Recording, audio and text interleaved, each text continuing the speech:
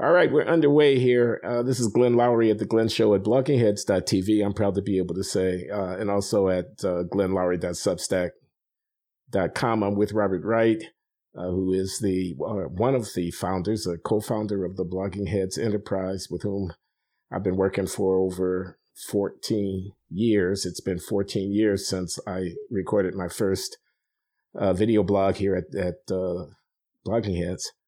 And we're just reminiscing about all that's gone on and going to be talking a little bit about where we're going from here. And so welcome, Bob. Well, thanks for having me, Glenn. This is you've turned this into a big platform. I'm honored to be here. Oh, well, that's kind of you to say, So, old man, 14 years, 15 years. You guys have been doing it?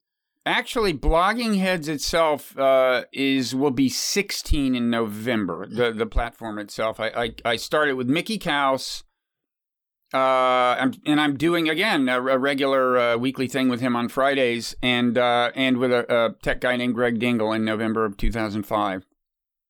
A long time ago. Wow, 16 years. So, I mean, I moved to ask with that perspective, with that length of experience and whatnot, what do you make of what's going on now in this kind of bloggy space that we occupy, and how do you evaluate your own contribution, and where do you think things are going from here? That's an agenda for a conversation. Let's see. Okay, so we are seeing. You now see versions of what was once Blogging Heads alone. In other words, in 2005, there was only one split-screen video conversation place online where you heard political discussions. I think we were the first, and you now see that everywhere. But I'm not under the illusion that had I died in the crib, it wouldn't have happened. I mean, it was inevitable. It was inevitable given the technology. I got there a little early because I found a workaround to get around the bandwidth problem. This was before broadband was at all pervasive. You couldn't do what we're doing, actually have a conversation where you can see the person, unless you went to some kind of studio and so I still remember the morning I had my coffee. I was thinking big thoughts. I'd been, trying to think of a way to do something like this. And I thought, well, you could just locally have a phone conversation. You're having a phone conversation with a person. You can't see the person, but you're each recording a video and audio file locally on your computer. And then after the conversation, you upload it and splice it together on a server. And that's what we did for several years because it was really the only way to do it.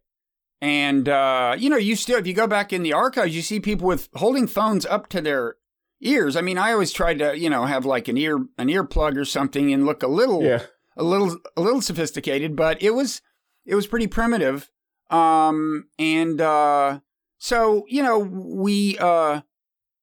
we were there first. It was inevitable that lots of people would get there eventually. I guess if there's one thing I'm proud of about what we did, it's that we immediately set about, and there didn't seem to be quite the urgent need for this then that there is now, but we immediately set about matching up people who disagreed strongly, people from different, as we might say now, political tribes. And this was largely bloggers, because this was, the blogging had over the last few years become this big thing. But nobody had seen the bloggers like on TV. Nobody knew what the bloggers looked like, right? Because they weren't getting on TV. And so, we would put together, people who had bitterly disagreed and even said nasty things about each other, but had never met. And one thing we discovered is that when people talk face to face, 99 times out of 100, they have a harder time being nasty than they do when they're writing about or talking about each other. And that was an important discovery for us, Sure. And so I guess now, one question is, now that everyone's taping these things, how many people are going to take pains to make them cross-tribal? Red blue conversations or whatever the hawk dove, whatever the issue is. And that's something that doesn't necessarily happen real naturally. You're definitely seeing some of it, which is good. But people left to their own devices sometimes are more inclined to talk to people they agree with. Tell me about it. I've had the echo chamber, or less kindly, the circle jerk criticism directed at myself as a contributor to the Blogging Heads platform. Talking to John McWhorter on a regular basis, and he and I used to disagree more, I think, than we do. But have you been able to sustain the anti-tribalism ethos more broadly across the suite of programs that you air at Blogging Heads? Well, first of all, I want to defend you against that scurrilous charge. Thank you. You would be happy to, I think, to talk to various people you've criticized. Indeed. If they were happy to talk to you. I won't name names, but you should feel free if you want. No, there's no need to do that. But the point is well taken. I remain happy. Whoever might be listening, whose name hasn't been named, but you know who you are. Mm-hmm. They fall into two categories: the ones with 3 names and the ones with 2 names, right? Indeed. So anyway, yeah. Now, as far as whether I'm upholding the tradition, I feel I'm kind of doing my part. I certainly have conversations with people I agree with. One thing I care a lot about is foreign policy, and I'm very anti-blob, as we say, the blob being the new derogatory term for the foreign policy establishment. And I try to platform a number of people who share that view. At the same time, I've over the last year, I've had debates with, Bret Stephens of the New York Times on foreign policy, Bob Kagan. So I try to do some of that. And then the Friday thing I do regularly with Mickey, he voted for Trump twice. I'm happy to say that I think, as of January 6th, at least, he started having second thoughts. But in any event, he is ideologically a Trumpist. And, so that's a regular conversation with somebody that I disagree with. That's on The Right Show is the name of my own podcast on the Blogging Heads platform. And so that's healthy. I was just going to say, I catch The Right Show's episodes with Mickey Kaus. Not every time, but, more than casually, because it's entertaining, because it's informative. You guys are interesting. But I think the chemistry is just right. I mean, you seem to be friends, actually, even though he's not closeted. He's kind of a flaming, a flagrant Trumpist. Yeah. But he's good natured, and you seem somehow not to get mad at each other. I think that's got to be pretty rare in the conversations between pro and anti-Trump types. Well, we've known each other a long time. We've known each other. I met him in the early '80s. If anybody's just listening and not watching, and they have no idea how old I am, there's part of your answer. I met Mickey in the it was the mid late '80s, and then we were both together at the New Republic at the same time. Yep. Yeah. But you met him before then. Yeah. I met him when I was briefly the editor of something called New Republic Books, which was an imprint of basic books. And that was really my segue to the New Republic magazine. I was not cut out to be a book editor, it turns out. I acquired 0 books during my 7 months there. But Mickey's book was already under contract for New Republic Books. And so I was his editor for a while. I went through the whole book, gave him feedback, but it didn't get published until I left. But then I went from there to the New Republic magazine, was very lucky to work under the great Mike Kinsley, one of the great magazine editors, I think, ever, and the greatest of his generation. And it was a great place to be. New Republic in the late 80s, it was kind of Mike had made it kind of the political magazine in Washington. I think that's not an overstatement. And I was so proud to see my name in the New Republic in those years. I remember it. Yeah, man. That was an important part of your own ideological evolution. Which, absolutely, it certainly was. How'd you get along with Marty Peretz? You know, all things considered, well, I like Marty and respect him. I mean, and I'll tell you, as owners of magazines go, you know, he's a very cerebral guy who takes ideas seriously and respects honest debate and will put up with pushback. We disagree very much on foreign policy. For 7 months, I was actually acting editor of the magazine when Mike went on sabbatical to England and was working at The Economist. And that was maybe the most, intermittently trying part of my relationship with Marty. But, you know, he was, he treated me with respect and, you know, and I have a lot of respect for him. Well, now, if anti-tribalism was one of the raisons d'etre of your initiative with Blogging Heads, you seem to have struck out, maybe not at Blogging Heads, but for the journalistic enterprise altogether. You know, that sounds so quaint and kind of idealistic. I think all the gloves are off and everybody is in their corner. Their camps are formed and you know, what a shame because I speak of journalism across the board. What a shame because one doesn't know where to find an honest broker anymore. It is a problem. I mean, it's kind of, I devote a lot of thought to it and I've done some writing about it. And I mean, my newsletter, the Non-Zero newsletter, which is put out by the Non-Zero Foundation which also is the umbrella that Blogging Heads is under, devotes newsletter. In the newsletter, I devote a fair amount of attention to this problem, and I plan to start devoting more soon. You know, I've written, in terms of my books, I've written about evolutionary psychology. My last book was about Buddhism and also mindfulness meditation and the role that mindfulness meditation can play in combating, what is sometimes called the psychology of tribalism, which is what I called it in the book. That's Why Buddhism is True.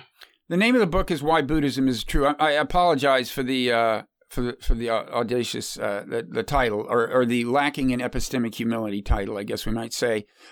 It doesn't.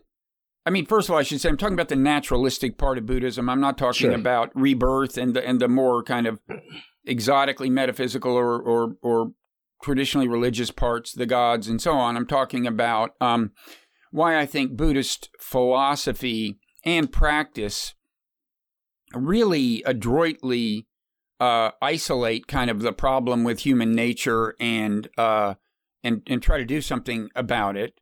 And that includes, as it happens, I think attacking some of the kind of cognitive biases that constitute the psychology of tribalism. I mean, it's a very anti-tribal philosophy, I think, in practical terms. And that's the part that I'm saying, I'm arguing is true. I am willing to defend that the Buddhist diagnosis of the human predicament, and the including some somewhat arcane, I guess you could say, metaphysical doctrines, although not the religious ones, and at least some in what are in some traditions the Buddhist regimen of practice. I'm willing to defend those as really deeply valid and very important right now.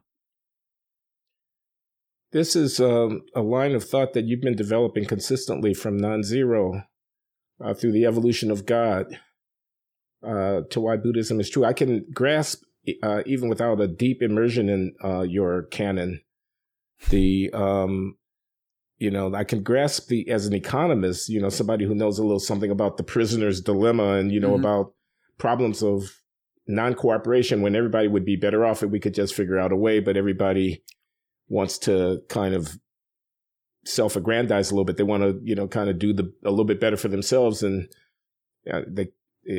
anyway, not to wander into your subject matter, but I see, I mean, what I admire here is this persistent development of what is a fairly compact set of ideas through social science into spirituality and into evolutionary biology. That's pretty impressive, Robert. Well, thank you. It's I don't know whether it's good or bad when you kind of are obsessed with a single worldview and are just kind of trying to illuminate different aspects of it. But I'm glad you see the continuity. It might not be evident to everybody, but you're certainly right to focus on the non-zero sum game. I mean, as the title of the book and the newsletter suggests, I think those kinds of games are important. The thesis of the book was that one way to describe the trajectory of human, you could say cultural evolution, broadly speaking, if cultural evolution includes, political ideas, science, religion, all the entire body of non-genetically transmitted information that makes up the human heritage, right?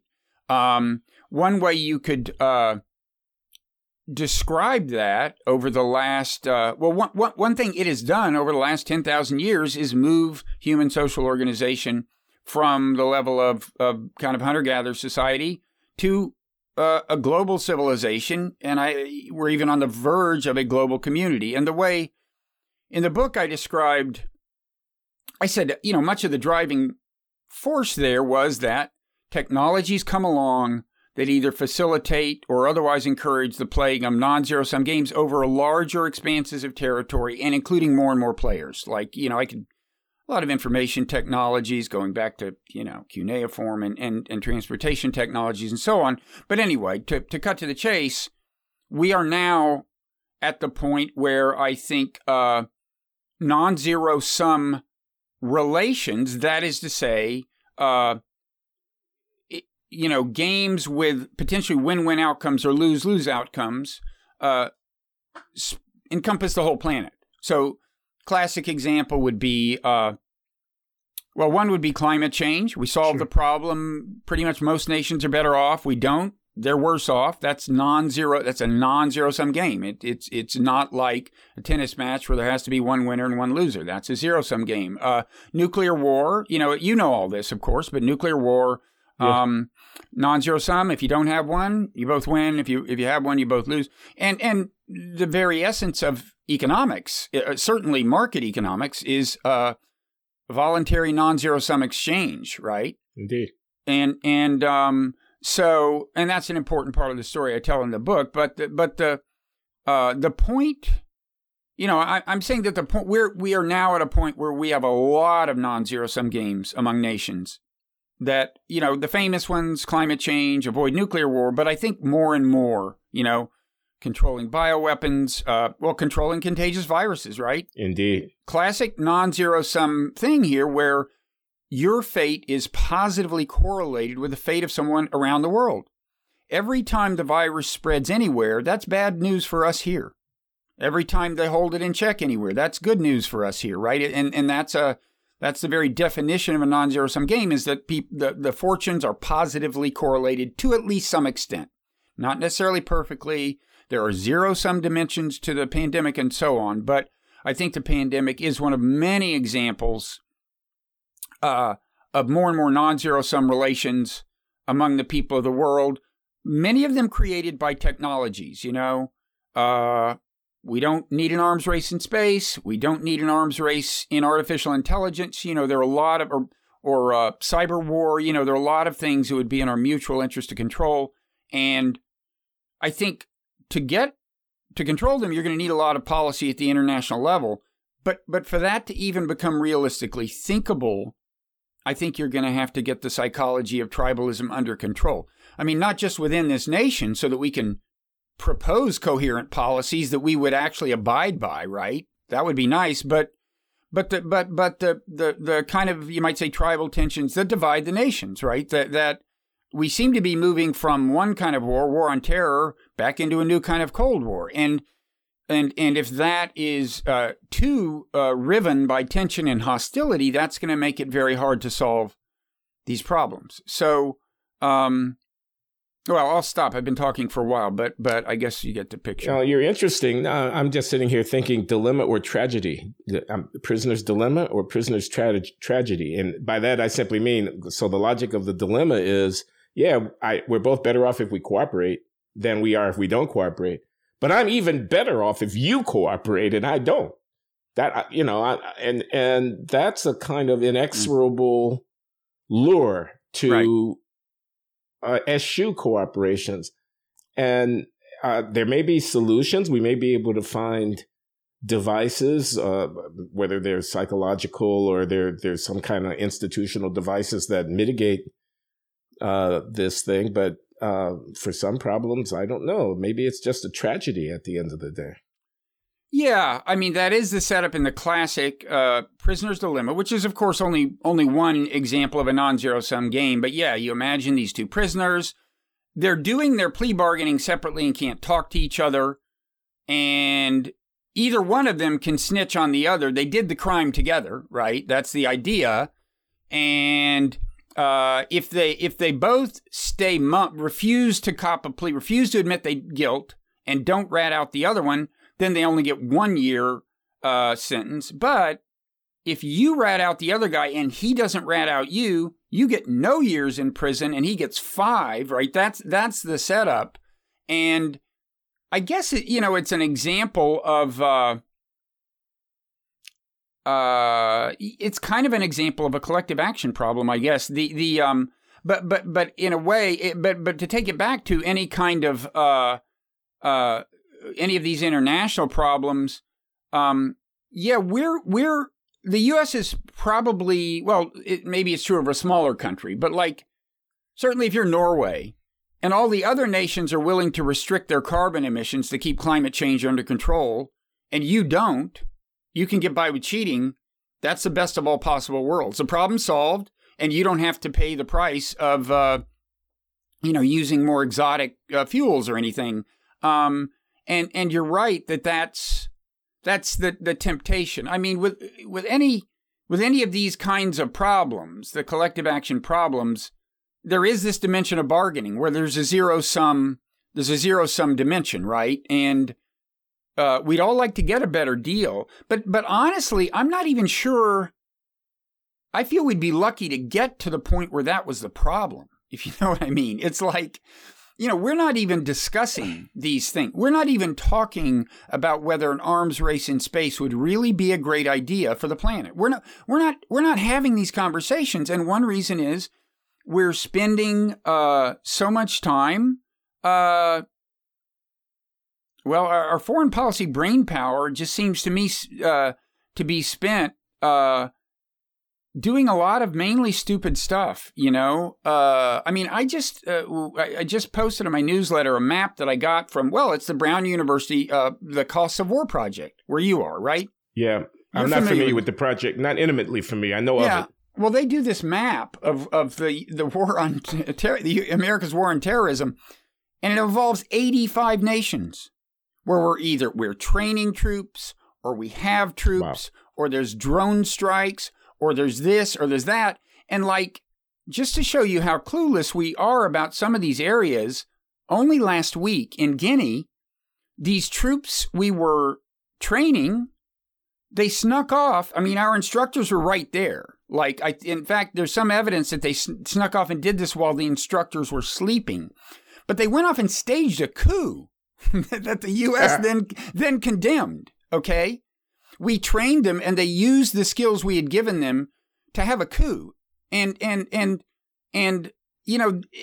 I don't want to get off on the folly of the war on terror. I don't think it's been totally stupid by any means, but my larger point is, we really need to focus on the problems and quit freaking out in counterproductive ways over other problems, I think. This is a small side point, but what did you make of the controversy about the drone strike that President Biden ordered against the ISIS-K elements in in not Baghdad, in Kabul. Kabul, yeah. He seen, the idea was to head off a bombing at the airport. Noble cause. Apparently, though, the people we killed were actually a guy who worked for an American NGO and his kid and several of his kids and nieces and nephews. Yeah. And, that's, I've been saying since 9/11, literally, that we should be careful about overreacting to that provocation. And I've been saying since maybe a year after that or something that, we have to be careful not to create, in the course of targeting terrorists, not to create more than there were before. Because, the more anti-American hatred we generate, the more we're in danger of doing the work of jihadist recruiters for them. And I think that's a classic, that's a classic case. And it's cause for concern because, Biden plans to continue to use that kind of thing in Afghanistan if necessary. And we're certainly using it in a lot of other places. Over the horizon capability. Over the horizon is the word of our. Yeah. Just one more thing on this. It occurs to me that it might be easier to avoid the dilemmas of non-cooperation within a national community than it is within an international array of nations. I don't know what you're appealing to when you ask for global cooperation. I can imagine appealing to patriotism, or some sense of collective responsibility when we talk at the level of a nation or at the level of a local community or a family or something like that. So as you struggle to save the world from destructive competition in space or elsewhere, what's the grounds of appeal? What's the common cultural or normative commitments that you think will get people on the, around the table and agreeing to, forego what they might be able to take for themselves in the interest of everybody doing a little bit better than, et cetera? Well, first of all, the great thing about a non-zero-sum game is that you can honestly say that it is in our interest to do the thing that is good for the other guy, right? That is, at least I believe that to be the case. So this isn't an argument for altruism. There are cases where I would argue for altruism on the global stage, but the non-zero-sum problems I'm describing are not that. So first of all, you can call yourself a patriot, I think, and champion the causes I'm talking about. But I think you're right that as a practical matter, there's still challenges to get people on the international stage on the same page. But, interestingly, because the division we see in America is reflected in other countries, what you see to some extent is kind of two transnational tribes. You have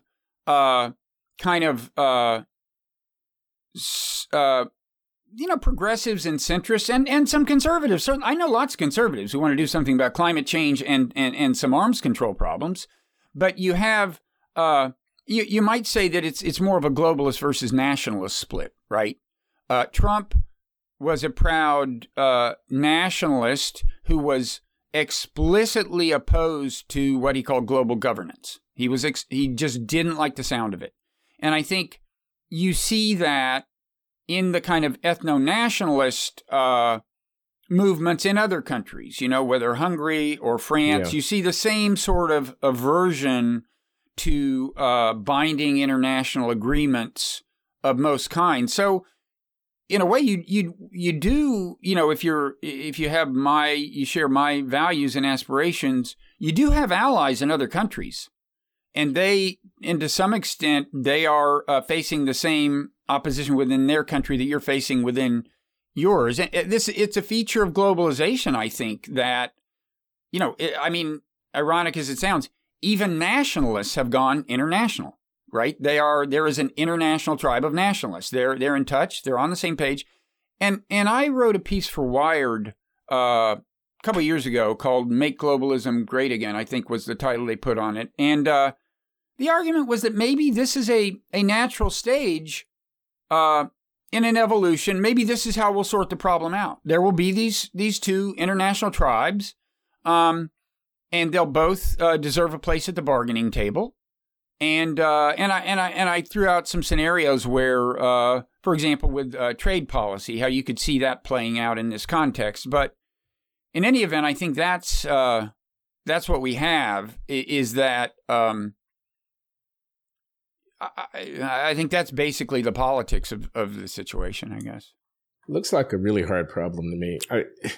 The nationalism that you might want to decry as it impedes global cooperation could also be instrumental in the solidarity at the level of the nation state to solve problems like developing a welfare system, or, people being willing to sacrifice on behalf of national goals, not all of which are bad things, Mm-hmm.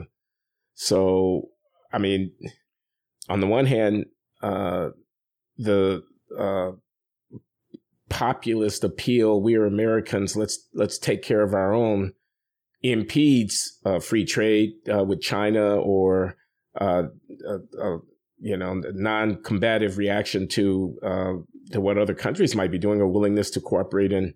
It impedes a willingness to cooperate in climate change initiatives. On the other hand, if your cities are crumbling, and if the people who got displaced by trade need help, and if old people need health care and things like that, we are willing to tax ourselves and sacrifice, because we love our country, something like that. Yeah, no, look, first of all, I focus a lot on the problem of polarization in America, in part because I think we have to solve the problem if we're going to solve the global problems. I mean, America is the most important country in the world. And if we can't, address these problems coherently, it's going to be hard for anybody to address them very effectively. And a hobby horse of mine has been, ever since Trump got elected, as much as I disagree with him personally, and as much as I find him personally an abhorrent character, I mean, to the point where I feel that it was unfair to a lot of the people who voted for him that he's the guy representing the cause, because there are legitimate issues here that they want addressed, and I have really. I have argued strongly that it's a big mistake for the, quote, what was called the resistance, to caricature Trump voters as a bunch of, first of all, 3 of my 4 siblings voted for Trump. I know, I know these people pretty well. And secondly, the issue you cited is a good one. Trade deals tend to be negotiated by elites, corporate interests weigh heavily, and it can happen that trade deals do not pay enough attention to working people in America, and it has happened. And for that matter, look, immigration, it's in and of itself, it's a legitimate issue. No country has completely open borders. There's always laws governing it. And you try to enforce the laws. There's nothing wrong with most of the issues that constitute the Trumpist agenda are totally legitimate issues that we can talk about and try to hash out civilly. And I think my tribe, I guess the Blue Tribe, if you had to generalize, although I don't feel like I'm on the same page with nearly everybody in that tribe, but I think my tribe has to become a lot broader in their vision, and quit. Well, I think both tribes have to quit taking the most extreme behavior on the other side as typical. Right? It's like somebody goes ballistic in a supermarket over wearing a mask, and it circulates in progressive social media as if this person is typical. Well, no. If this person were typical, this wouldn't be circulating. It wouldn't be news. It's because almost nobody who voted for Trump does this that it's a big deal, and quit acting like it's typical. So, I think there's a lot of work to be done, and by both sides. I'm focusing on my own side because that's the problematic psychology I see firsthand in a way. But I think there's work to be done on both sides. And I think psychology is teaching us more and more about the cognitive biases that fuel tribalism. And of course, look, disagreement and even conflict between competing ideologies can be perfectly natural and healthy. They have, there are things that get hashed out. But the kind of irrational part of it that just sends it into overdrive and keeps us from solving any issues collectively is the part that I think we understand better and better. And it's a matter of finding a way to make people care about trying to make a difference where they are, right? Like thinking of themselves as when they go on social media, I can make a difference, however small, I can contribute to a larger cause here by trying to not mindlessly retweet things just because they seem to confirm my side of the argument and not dismiss every piece of evidence that inconveniently doesn't fit in with my argument and not ridicule people who disagree with me and not pretend that extremists on the other side are typical and so on. I mean, it's a... Now, I would have thought, Bob, that the place where the rubber would meet the road on this agenda that you just sketched would be in primary and secondary education, where you're teaching civics to kids and you're trying to get them to emerge into adulthood with more cognitive empathy and humility and a kind of self-awareness of the pitfalls of, tribalism and all of that. And sorry, but the last time I checked, and I don't care which side of the critical race theory debate you take, nobody was interested in that agenda. The agenda of teaching our kids to be open-minded, to not project stereotypes onto people with whom they might have disagreements, to not demonize the other side, to be capacious in their sources of information and not, herd into their little enclaves, to be generous to those whom they encounter in social media and elsewhere with whom they disagree, to listen. Do we teach listen? I'm this off the top of my head. I don't have a whole curriculum here, but it seems to me one could easily develop a pedagogy around your ideas, and I don't think it's happening.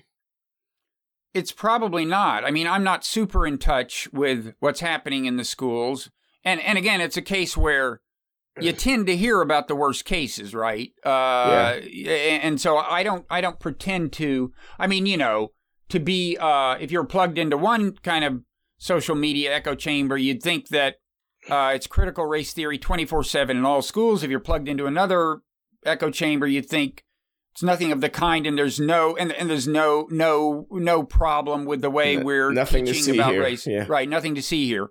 I assume the truth is somewhere in between.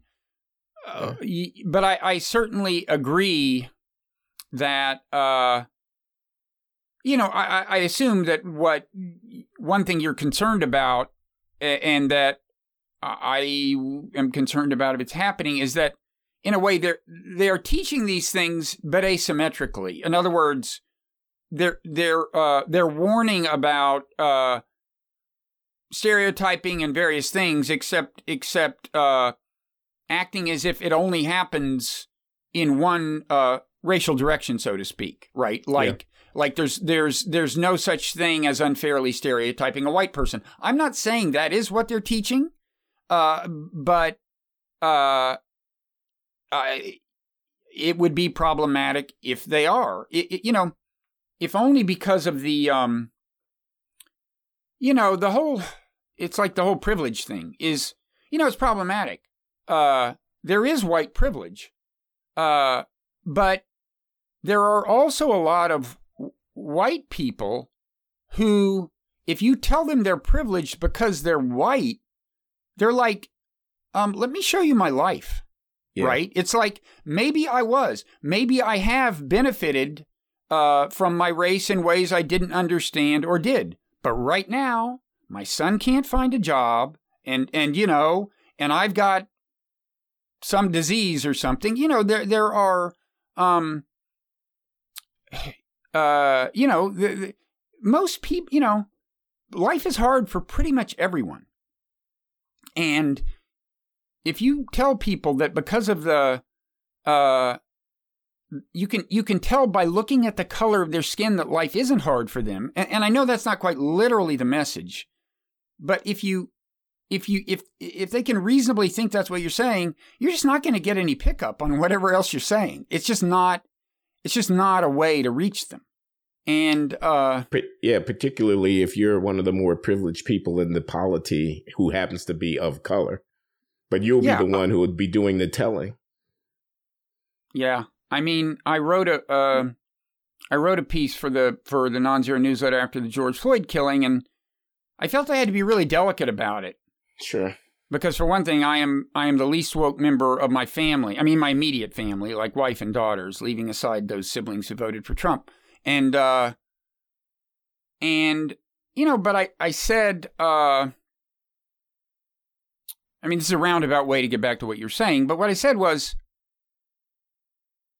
look, what the cop did is definitely something that we have to, shouldn't happen, should be punished, and so on. But there's another problem here, is that if you look at George Floyd's life, and if by virtue of the circumstances of his birth, the neighborhood he was born into, and whatever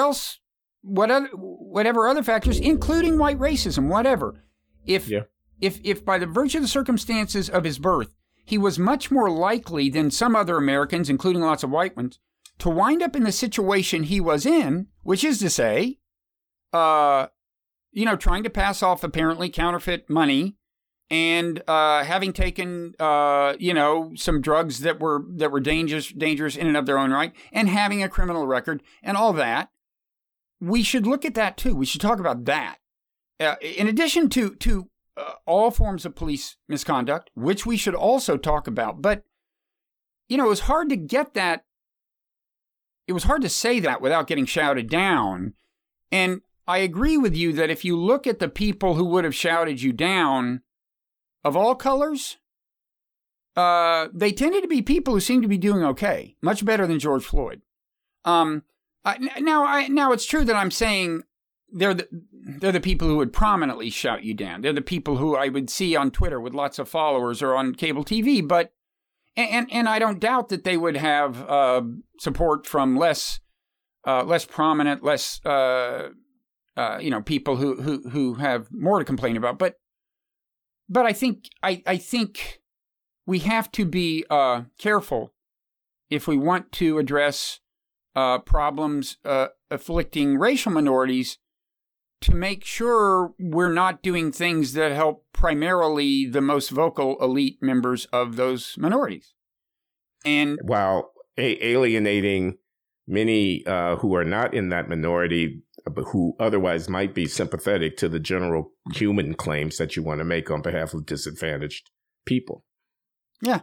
I mean, I think you and I reacted more or less the same way to the phrase defund the police. First of all, the people who advocate that they don't, most of them will tell you. They don't mean it literally. They don't mean, they mean redirect police and so on. But right. I think one thing you and I did is recognize immediately that is one loser of a political slogan, man. For whether you talk about most blacks or most whites or whatever, do not go around saying that if you want to win an election. Yeah. And yet, appreciable numbers of people said it.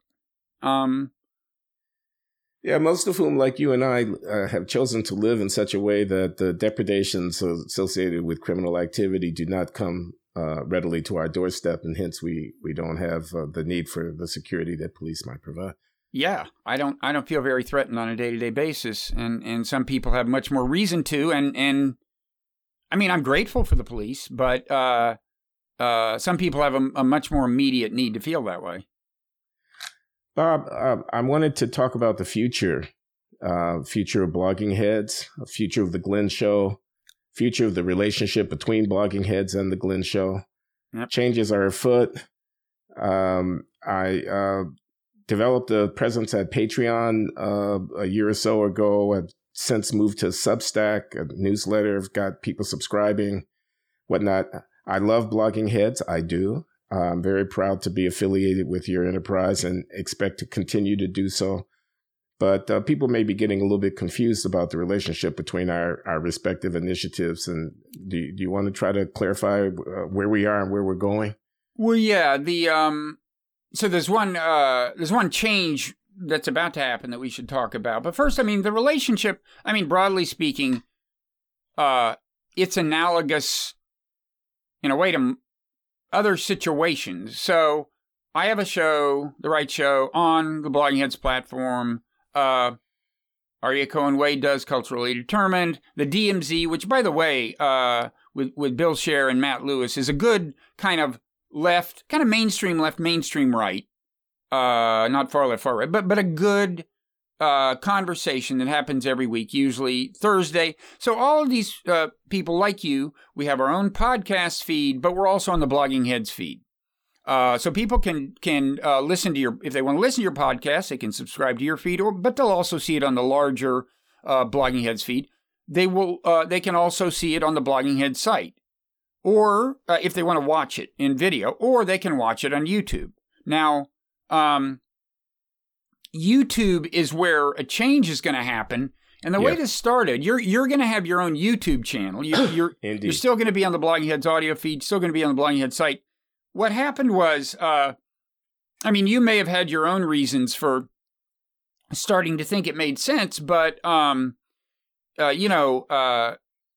we talked to a guy who was a consultant kind of on how to do YouTube smartly. Happily, he did the work for us pro bono. He's actually a friend of Nikita's, whom you know well, who works for us and continues to help you. And we should give him credit, I think, for. Indeed. He's since we started the Patreon thing together, he's been, I think, much more than me, thinking through how it could work, how we could make it work for you, and the Substack thing. I think it was his idea to start a newsletter for you. It was. This is Nikita Petrov, whom we speak of, who also can be found at Psychopolitica. Is that a Blogging Heads platform? That's his own newsletter. There may be a collaboration before long between my newsletter Non-Zero and his, but that is a. Now, there on his newsletter, you may find some things he's done on the Blogging Heads or Meaning of Life TV platform. That's another thing under the Non-Zero rubric. But anyway, so he had a friend who I think used to work at YouTube, but anyway, does this consulting thing, and he convinced us that it would actually be good for pretty much everyone.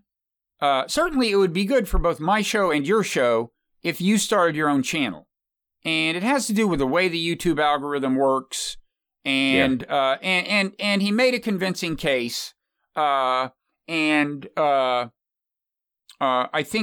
Aryeh is going to do the same thing, start his own YouTube channel while still being on Blogging Heads TV feed and site. I don't know. I don't know yet whether DMZ will follow suit, but basically, if you understand the way the algorithm works, apparently it can be good for both to make that separation. It makes sense. It's basically the idea is then you have a more coherent audience on your channel. It's like they're Glenn fans. So that's going to happen, and that's not. Look, 6-7 years ago, we weren't on YouTube at all. So it's not like that's ever been central to the Blogging Heads identity, whether or not you are on a Blogging Heads YouTube channel. That said, I think we've all discovered that YouTube is a very important place for word to spread about your show. Because audio podcasts do not go viral readily as audio podcasts, as readily as the video version can on YouTube. So YouTube's become an important part of the picture. We've been persuaded that it makes sense for you to have your own channel, which God knows you deserve. I mean, I should say it's amazing what you've accomplished. You've really you've really struck a chord. And you know, I'd like to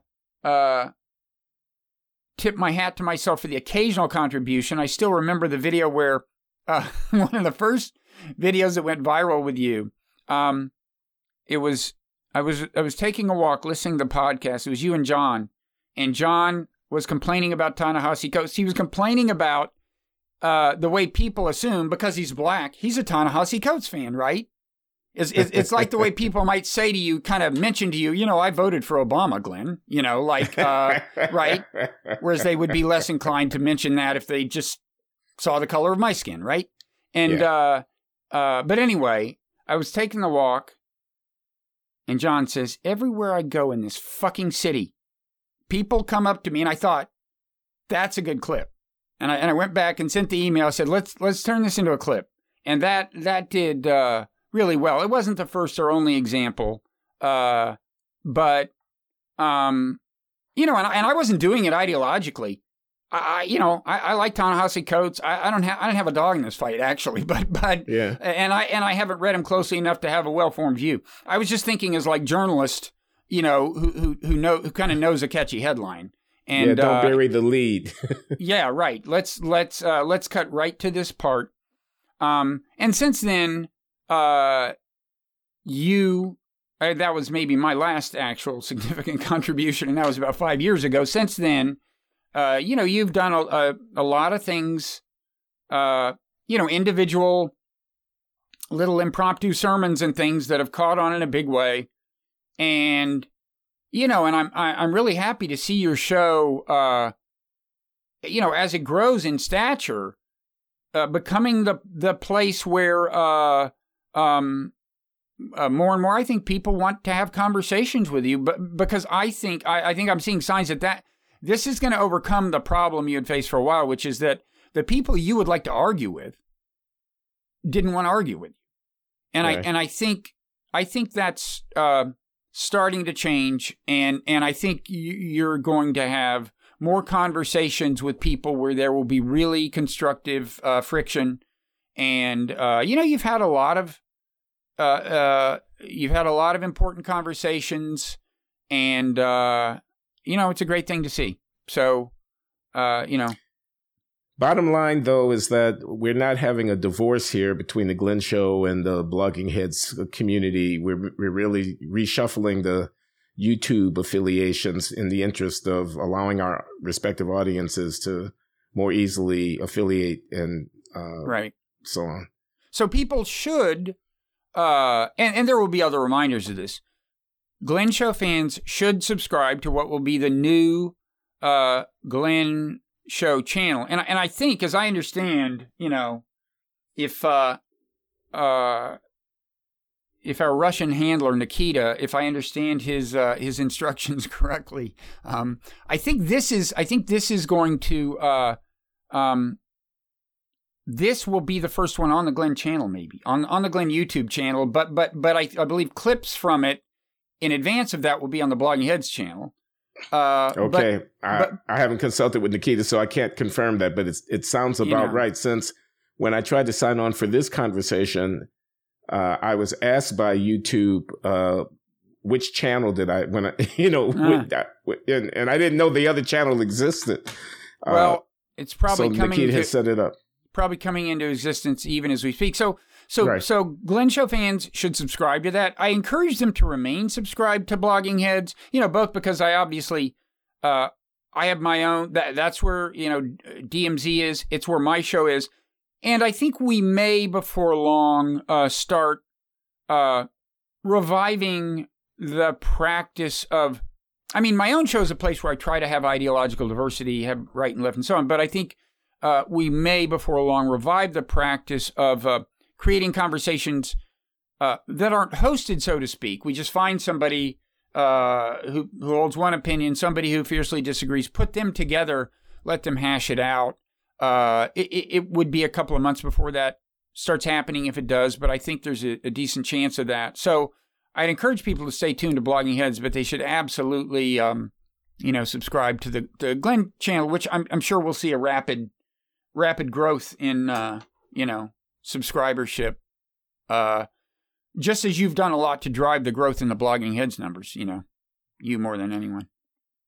Well, okay. I think we've covered a lot of ground, Bob. And I'm very happy to be looking forward to another 14 years of collaboration. God willing. I'll be 87 at the end of that period, but God willing. At your current rate, I think you'll still be extremely sharp. Myself, I'm not so sure about. But the who we should thank quickly. Do you remember Josh Cohen brought you on Blogging Heads, right? I do remember Josh Cohen, a political philosopher. He teaches at the Berkeley Law School and is at the Apple University. Yeah, I think he is. Yeah, professor, and he's my friend, your friend. He did introduce us or introduce me to this. He was editing the Boston Review, I think, and you'd written a piece for him or something. He brought you on and talked about it. So yeah, I'd given these lectures at Stanford about incarceration, and he had invited me to publish a piece in the Boston Review drawn off of the lectures. And that was the subject of our first conversation. But Josh and I have continued to have conversations at the Glenn Show over the years. Yeah. So it's one of those little, contingency plays an interesting role in life. And I'm glad that happened. Me too.